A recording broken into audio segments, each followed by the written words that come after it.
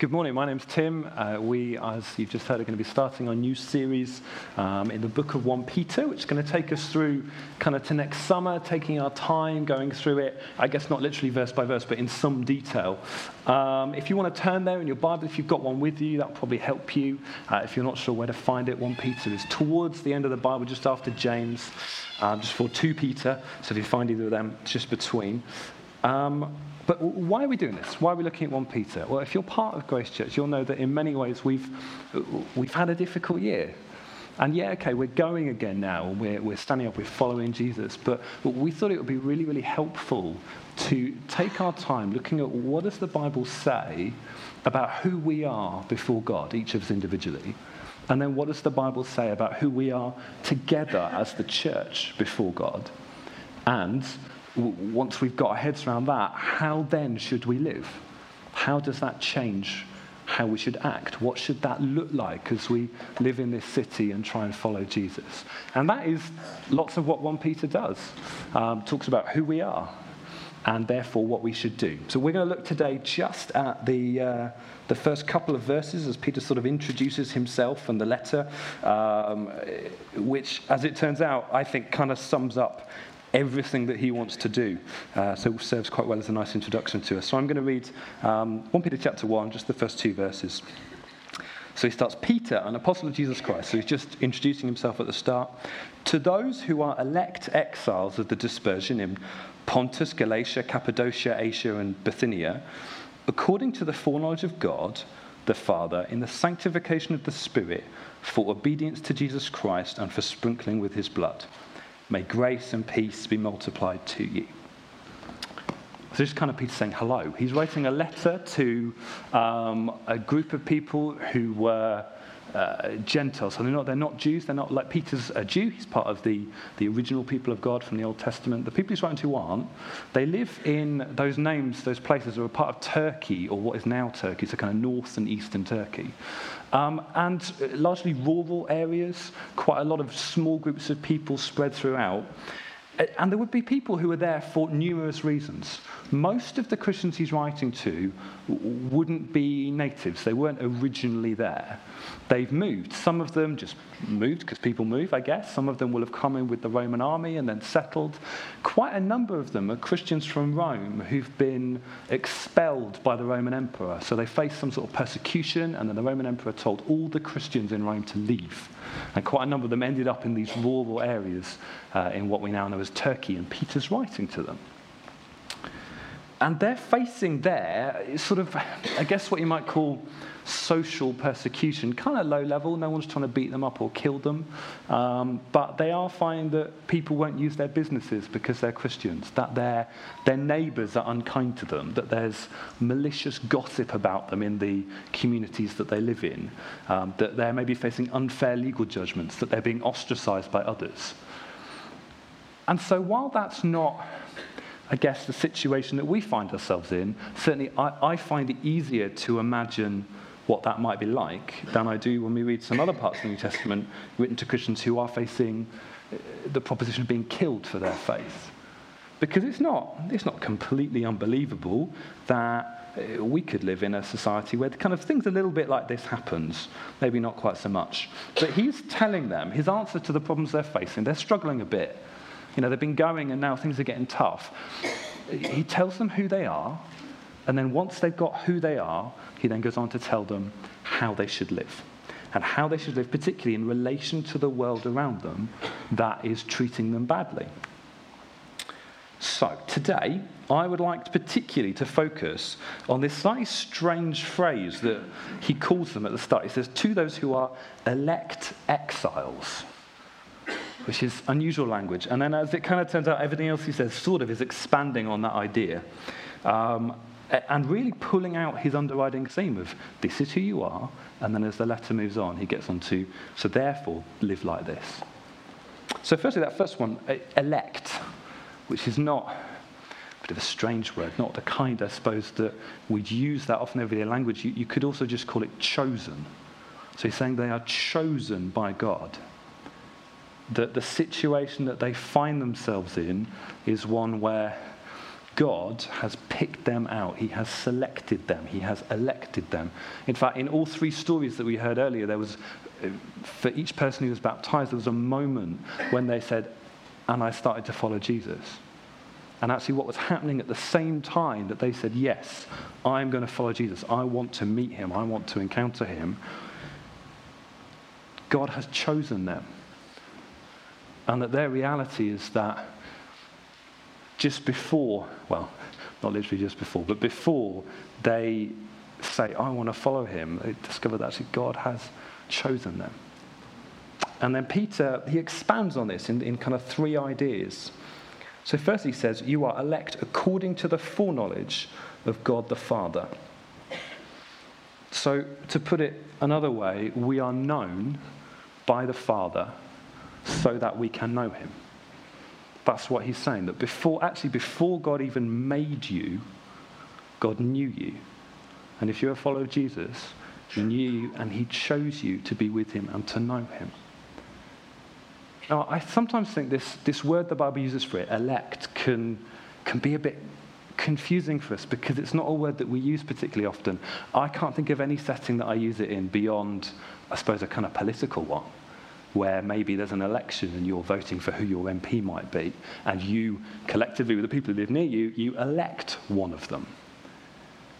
And the thing about that I suppose is maybe not the most helpful idea for us is whoever wins that election, whoever maybe becomes your local MP or whatever, has had, I don't know, if they do really well, they've had something like 30 or 40% of the people who live there voting for them. And so it's because we the way our system works, we pick the person who had the most votes. So whoever wins, most people didn't vote for. And that can, I think, get into our heads when we think elect, because it's not quite like that with God. He's not sort of looking at all the people and going, I don't know, who's my best pick? Or even a bit like me when I'm in the voting booth, who is my least worst pick? I don't know if you feel the same. I think I always do when I go to vote. It's like, I hate all of these options. I'll pick that one. But hopefully a little bit more thought into it than that. But still, that sense of none of these are great options. And we can feel a bit like God's looked at us and gone, okay, well, I guess Tim maybe is the least worst option. I suppose I'll have him. And that's actually not what he's done at all. It's not like God's chosen me in a sort of 30% I think I'll have him kind of way. Instead, what he's done is he's looked at everyone and he's gone, all of these options are terrible, which is true. I'm speaking for myself and you there, but I want him. And I want her. And I want them. I said, I choose you. Not because of anything that I've done or will do, just because he chose to. Or I am fundamentally unlovely. I think you probably are as well, but I'm comfortable saying it about myself. The Bible tells me that you are. But yet when God chooses me and sets his love upon me, I can become something different. But he chose me before I was that. Not even kind of looking forward and thinking, oh, they'll become great. He's like, no, he totally knew me and said, I want him anyway. So it's not that we're kind of picked 30%. We are fully in. We are all the way in when we're chosen by God. The Bible uses a phrase, in Christ, to describe us, which is saying something sort of similar. That actually when I'm chosen by God, I find myself so in that he can say about me that I'm in him. It's like I'm so in, I almost as though I become part of him. He's certainly happy using that language about me. I am as in as I could be. And you know what that means? That means that when I imperfectly follow Jesus, which is the only way I've ever followed Jesus, when it's the only way I know how, I don't know about you, when I do things which do not line up with what he commands of me in the Bible, when I sin, when my motives are mixed, which they always are, actually, because he didn't choose me on the basis of what I'm like, but instead chose me because he wanted to, I can't get myself out. So when I do follow him imperfectly, that does not affect his choice of me. It's not like when you elect an MP, they don't do that well, and at the next election you choose someone else, which is a good idea. But it's not like that. It's not like in 4 years' time, God's going to turn around and go, I think I'm going to elect someone else this time. You've not done that well with your term. Because it's not about my performance. It's about the fact that he chose to choose me. I can't get myself out of it. It also means that he knows better than me. Which is, when you get your head around it, actually quite encouraging. And he knows what's best for me. And he knows what I'm like. It's a little bit terrifying. He knows what I'm like better than I do. And yet he chose me anyway. And he knows what's good for me. And will order my life so that what's good for me is what comes up. So that the purpose that he has for me, that I become like him, is what happens. He knows me. He chose me. And not only did he choose me individually and chose you individually if you follow Jesus, he also chose us corporately as the church. So these couple of verses that I've read are full of language associated with Israel, the people of God from the Old Testament. Words like exile, dispersion, in fact chosen, that was sprinkling, that we'll come back to in a minute. The people Peter's writing to are not Jewish. They are not part of what would have been Israel in the Old Testament. They're what the Bible calls Gentiles. And yet he is using the language about them of the people of God. He is saying, you are the people of God because you follow Jesus. And he continually calls back to that link. In fact, we'll find throughout the pages of this letter as we go through it over the next 6 months, time and time again, he uses this Old Testament language to say, you are the people of God. And what does that mean for us? It means that Grace Church, we are the people of God. If you're following Jesus, you're part of this family together. You are the people of God, which means that we have purpose, that he is calling us to something, that he gives us a mission to do together, and that when he does so, we have backing. Because the Most High God stands behind us and says, go do that. Oh, and I'll come with you. And so when he calls us to do something, as we follow him, he's actually assuring us that it will happen. He's chosen us. And then Peter moves on. He says, also elect, also chosen in the sanctification of the Spirit.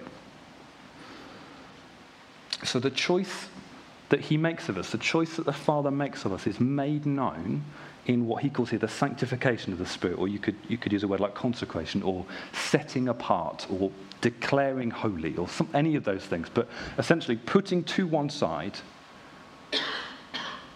by the Spirit. So the choice that he makes of us is made known as the Spirit puts us on one side. Think of something you might apply for. Say you apply for a job. You go to the interview. It goes okay, but you're not really sure if you've got it, because that's how job interviews are. And you come home and you're waiting probably for a phone call saying either I've got it or I haven't.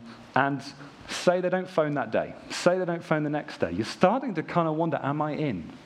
Did I get it? You're probably starting to imagine that maybe you didn't because you've not heard, but you've not heard.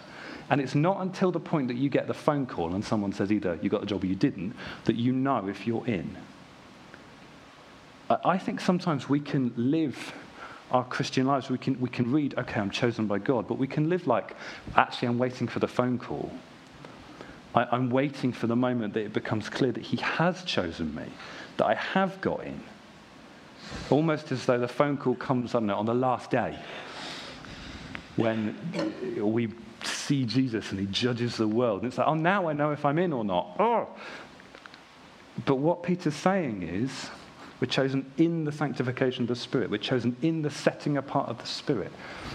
It's by the Holy Spirit that we find out if we're in for ourselves. That as we get filled with the Spirit, that we have what we sometimes call assurance, which means a sense that I am chosen by God. I know I'm in. I know, and it doesn't mean you never doubt, but I know as the Spirit fills me that I am in. Now that itself is not the determiner of whether or not you're in. You're in because you've chosen to follow Jesus and he's chosen you. but it's the way you know you're in. And actually, it's one of the two ways that the rest of us know you're in as well. As you start to exhibit the gifts of the Spirit, we're like, oh, they're in too. Now, without that, doesn't mean you're not in, but it's how we know. The other way, as we've just watched, as you get in the water and get baptized, it's how the rest of us know that you are in. You are part of the people of God. You are called holy. You are set apart for his plan. And then the third thing he says, elect for obedience to Jesus Christ and for sprinkling with his blood. For obedience and sprinkling, which to the people he's writing to would have made them think of chapter 24 of Exodus. So a story where the people of God, they've left Egypt, they're in the desert, they've been given the 10 Commandments by God and told how to live. They've messed up a few times, and they are now pledging themselves to follow him, making what the Bible would call a covenant with him.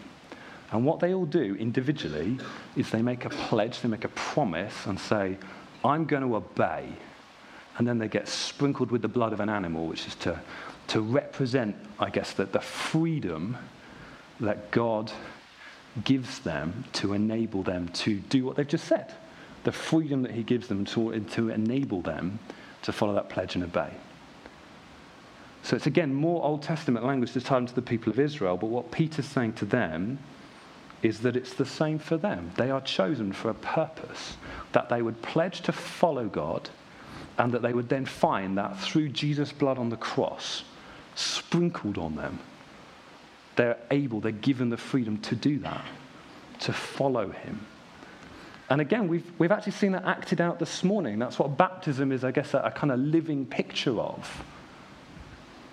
A moment when someone says, I pledge to follow him, and then the water represents what is happening as Jesus' blood enables them to do that.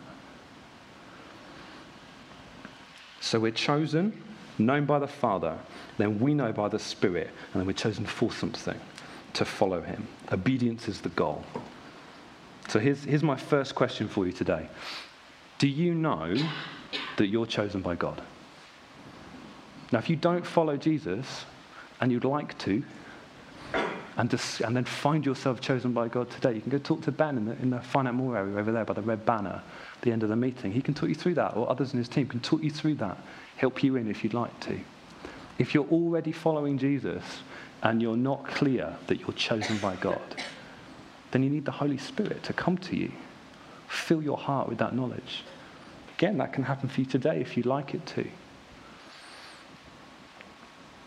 And if you do know you're chosen by God, are you living in the freedom of it? Can you say with Tia that Jesus is my life? That I am fully in? Can you say that?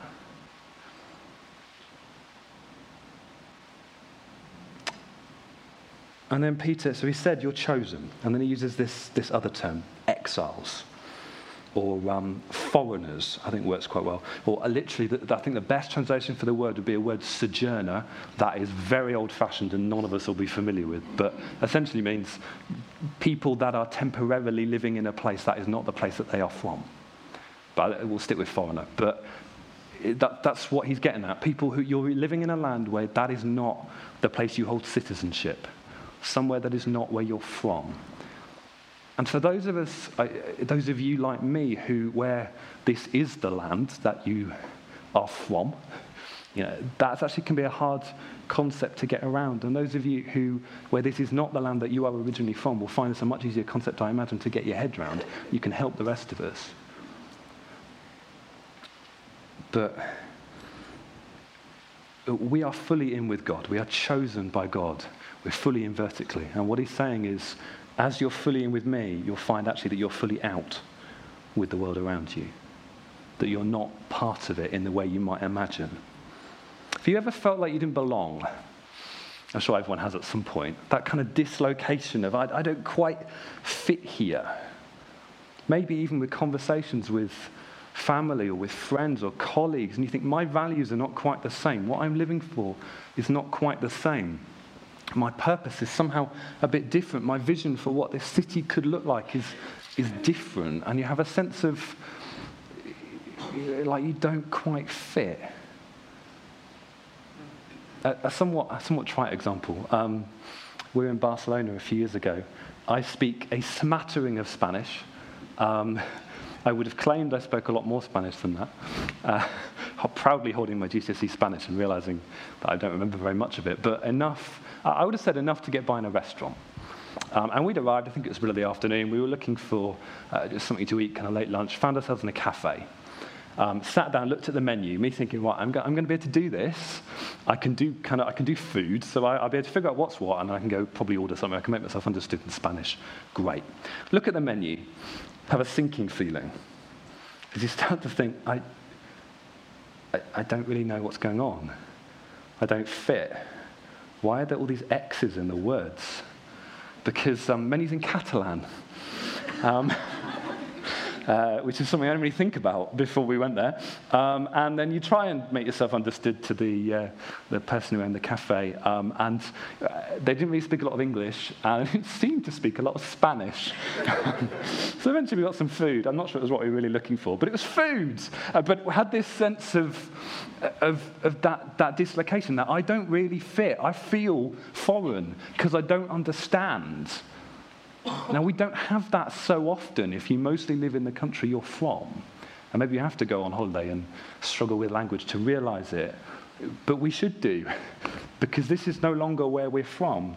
We're citizens of another place. When you feel like you don't fit, you're right. My passport, I should have looked, because I'm going to make this up. This probably isn't exactly what it says, but it says something like, citizen of the United Kingdom, and has the Queen's signature or something on it. And it's sort of a lets me go place. Well, it's expired. I shouldn't let me go anywhere, but let's go with it. It would let me go places. When I chose to follow Jesus, he took my passport that said citizen of the world, he chucked it in the fire, and he said, come with me, I'll be your passport. A bit like if the Queen literally walked with you, I don't think it actually works like this, but I assume she could kind of say, there with me, in you come. Which is kind of what your passport's saying. So Jesus says, you are with me, in you come. It belongs to my kingdom. We are living for another kingdom. We're living for another place. A little bit like Abraham, one of the first people in the Old Testament to follow God. In Hebrews chapter 11, it says about him this: by faith, Abraham obeyed when he was called to go out to a place that he was to receive as an inheritance. Sounds good so far. He went out not knowing where he was going. By faith, he went to live in the land of promise, as in a foreign land, living in tents with Isaac and Jacob, heirs with him of the same promise. For he was looking forward to the city that has foundations, whose designer and builder is God. He's a nomadic man who chooses to live in tents. He lived in a city, but he chose to live in tents, because he had a vision of another city that he never actually got to experience before he died, because we're it. We, the church, are the city of God. And then, chapter later on, the writer of the Hebrews then makes this about the Christians that he's writing to, and so about us. Chapter 13, verse 14. For here we have no lasting city, but we seek the city that is to come. We are supposed to be living for the city that is the church perfected, that will descend from heaven when Jesus returns and wraps up the world and remakes it in his image, and we live with him on the new earth, delighting in him forever. That is the city of God that we are supposed to be living for. That is what Abraham dreamt of so much 4,000 years ago, that he left the city of Ur of the Chaldees and went out and lived in tents. And then all of his descendants did, until eventually they built a kingdom. But that's what they were waiting for. That's what they were living for. That's what we are living for. That's what we're citizens of. We are a nomadic people. Like Chris said earlier, like before he even really knew Jesus, he sent me on a journey. We're a nomadic people. Grace Church, when we first moved into this building, God spoke to us and said, you're nomads. You are a people that live in tents. And we were thinking, we just bought bricks. What are you talking about? But he was telling us, you need to be ready to go on the move. You shouldn't see this as having arrived or being static. You always need to be ready to move, whether that means literally or whether that's a kind of metaphorical thing. You should always be ready to move. Before that, when this church was first founded, God spoke about it being a church like the one in Antioch in Acts chapter 13, a church that raised up leaders and built teams around them and sent them to other cities to start churches like that one in Antioch, start churches like the one that they were sent from. Churches where people were known about the fact that they were followers of Jesus because they talked about Jesus all the time. A church where people met him and had their lives changed. They were sent and found churches like that. That's what we understand our calling from God is. And therefore, some of us will have to go. Duncan and Hannah will eventually go to Manchester. Some of you will go with them. We should be thinking about, actually, it's God calling me to do that. There will be others in the future who go to other places to start churches like Grace Church. We should be ready to think, actually, should I go with them? Is God asking me to go? We put down roots where we are, but we are ready to go. Now, for you, that might not mean moving to a different city. I imagine probably it won't for most. It might mean moving to a different part of this city to deliberately live among a particular group of people in a particular area so that you can share what Jesus has done in your life with them. It might not mean physically moving at all, but instead not grasping onto what we have, not thinking of our stuff, of our homes, of the things we accumulate as being ours, but just things that pass through our hands. It might mean moving out of your comfort zone to follow Jesus. It might mean choosing to give away your time or your money to further the kingdom in his church. Going will mean different things for all of us, but we all have to go. Are you ready for that? Jesus says we're foreigners. We have no attachments. We're people who are ready to move when he calls. And actually, that's what 3 people have said this morning, is they put themselves in water, whether they realized it or not. They said, I'm following Jesus, which means I am ready to go.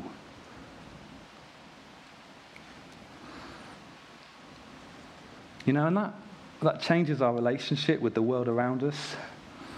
It doesn't mean that we kind of have a bunker mentality where we think, oh my word, we're foreigners, this is a scary place. I think it'd be really tempting for what these Christians in 1 Peter were facing, hide away amongst themselves and kind of look after each other. No, we live for the good of the city, and we live ready to go. We have that freedom to live for the city and that freedom to go. In around 130 AD, so I don't know, what's that? 70, 80 years after 1 Peter's written, about 100 years after Jesus, an anonymous Christian wrote this to someone else to try and convince them, or this is part of what they were to try and convince them of the truth of Christianity. I think it really sums up what I'm trying to get at, but better. Let me read it to you. They dwell in their own countries, but simply as sojourners. As citizens, they share in all things with others, and yet endure all things as if foreigners. Every foreign land is to them as their native country, and every land of their birth as a land of strangers. They marry, as do all others. They begat children, but they do not destroy their offspring. They have a common table, but not a common bed. They are in the flesh, but they do not live after the flesh.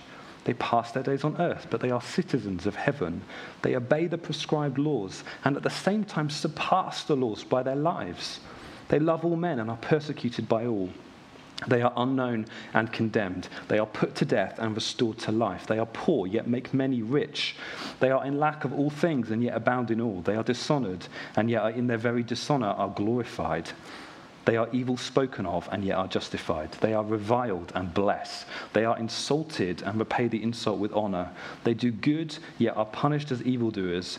When punished, they rejoice as if quickened into life. They are assailed by the Jews as foreigners and are persecuted by the Greeks.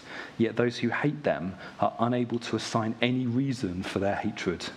To sum it all up in one word, what the soul is to the body, that are Christians in the world. Or to put it as I did, we are free to live for the city, we're free to go. How are we free? Well, because we're fully in. Because we're chosen by God. We find that we are free. And how does that happen? Well, Jesus, as we heard earlier, moved from heaven to earth. He chose to become a foreigner, chose to be exiled from his Father to live among us on our behalf. So that our own exile, our own alienation from God could be fixed, so that we could be invited with him to return. He experienced our exile, and then he went further to the far country, to death itself, on our behalf, so that we don't have to. So that instead of continuing away, he can bring us back to the Father. You know, what this looks like will be spelled out for us as we go through the rest of 1 Peter, what living this way looks like. But today's question for you is, are you ready to go? What is your mindset? Do you know that you're a foreigner? Are you living differently from the world around you? Because you know you're fully in, are you living like you're fully out with the world, but yet in it for its own good? Are you ready to go and do what Jesus calls you to? Are you ready to go? Do you know that you're chosen?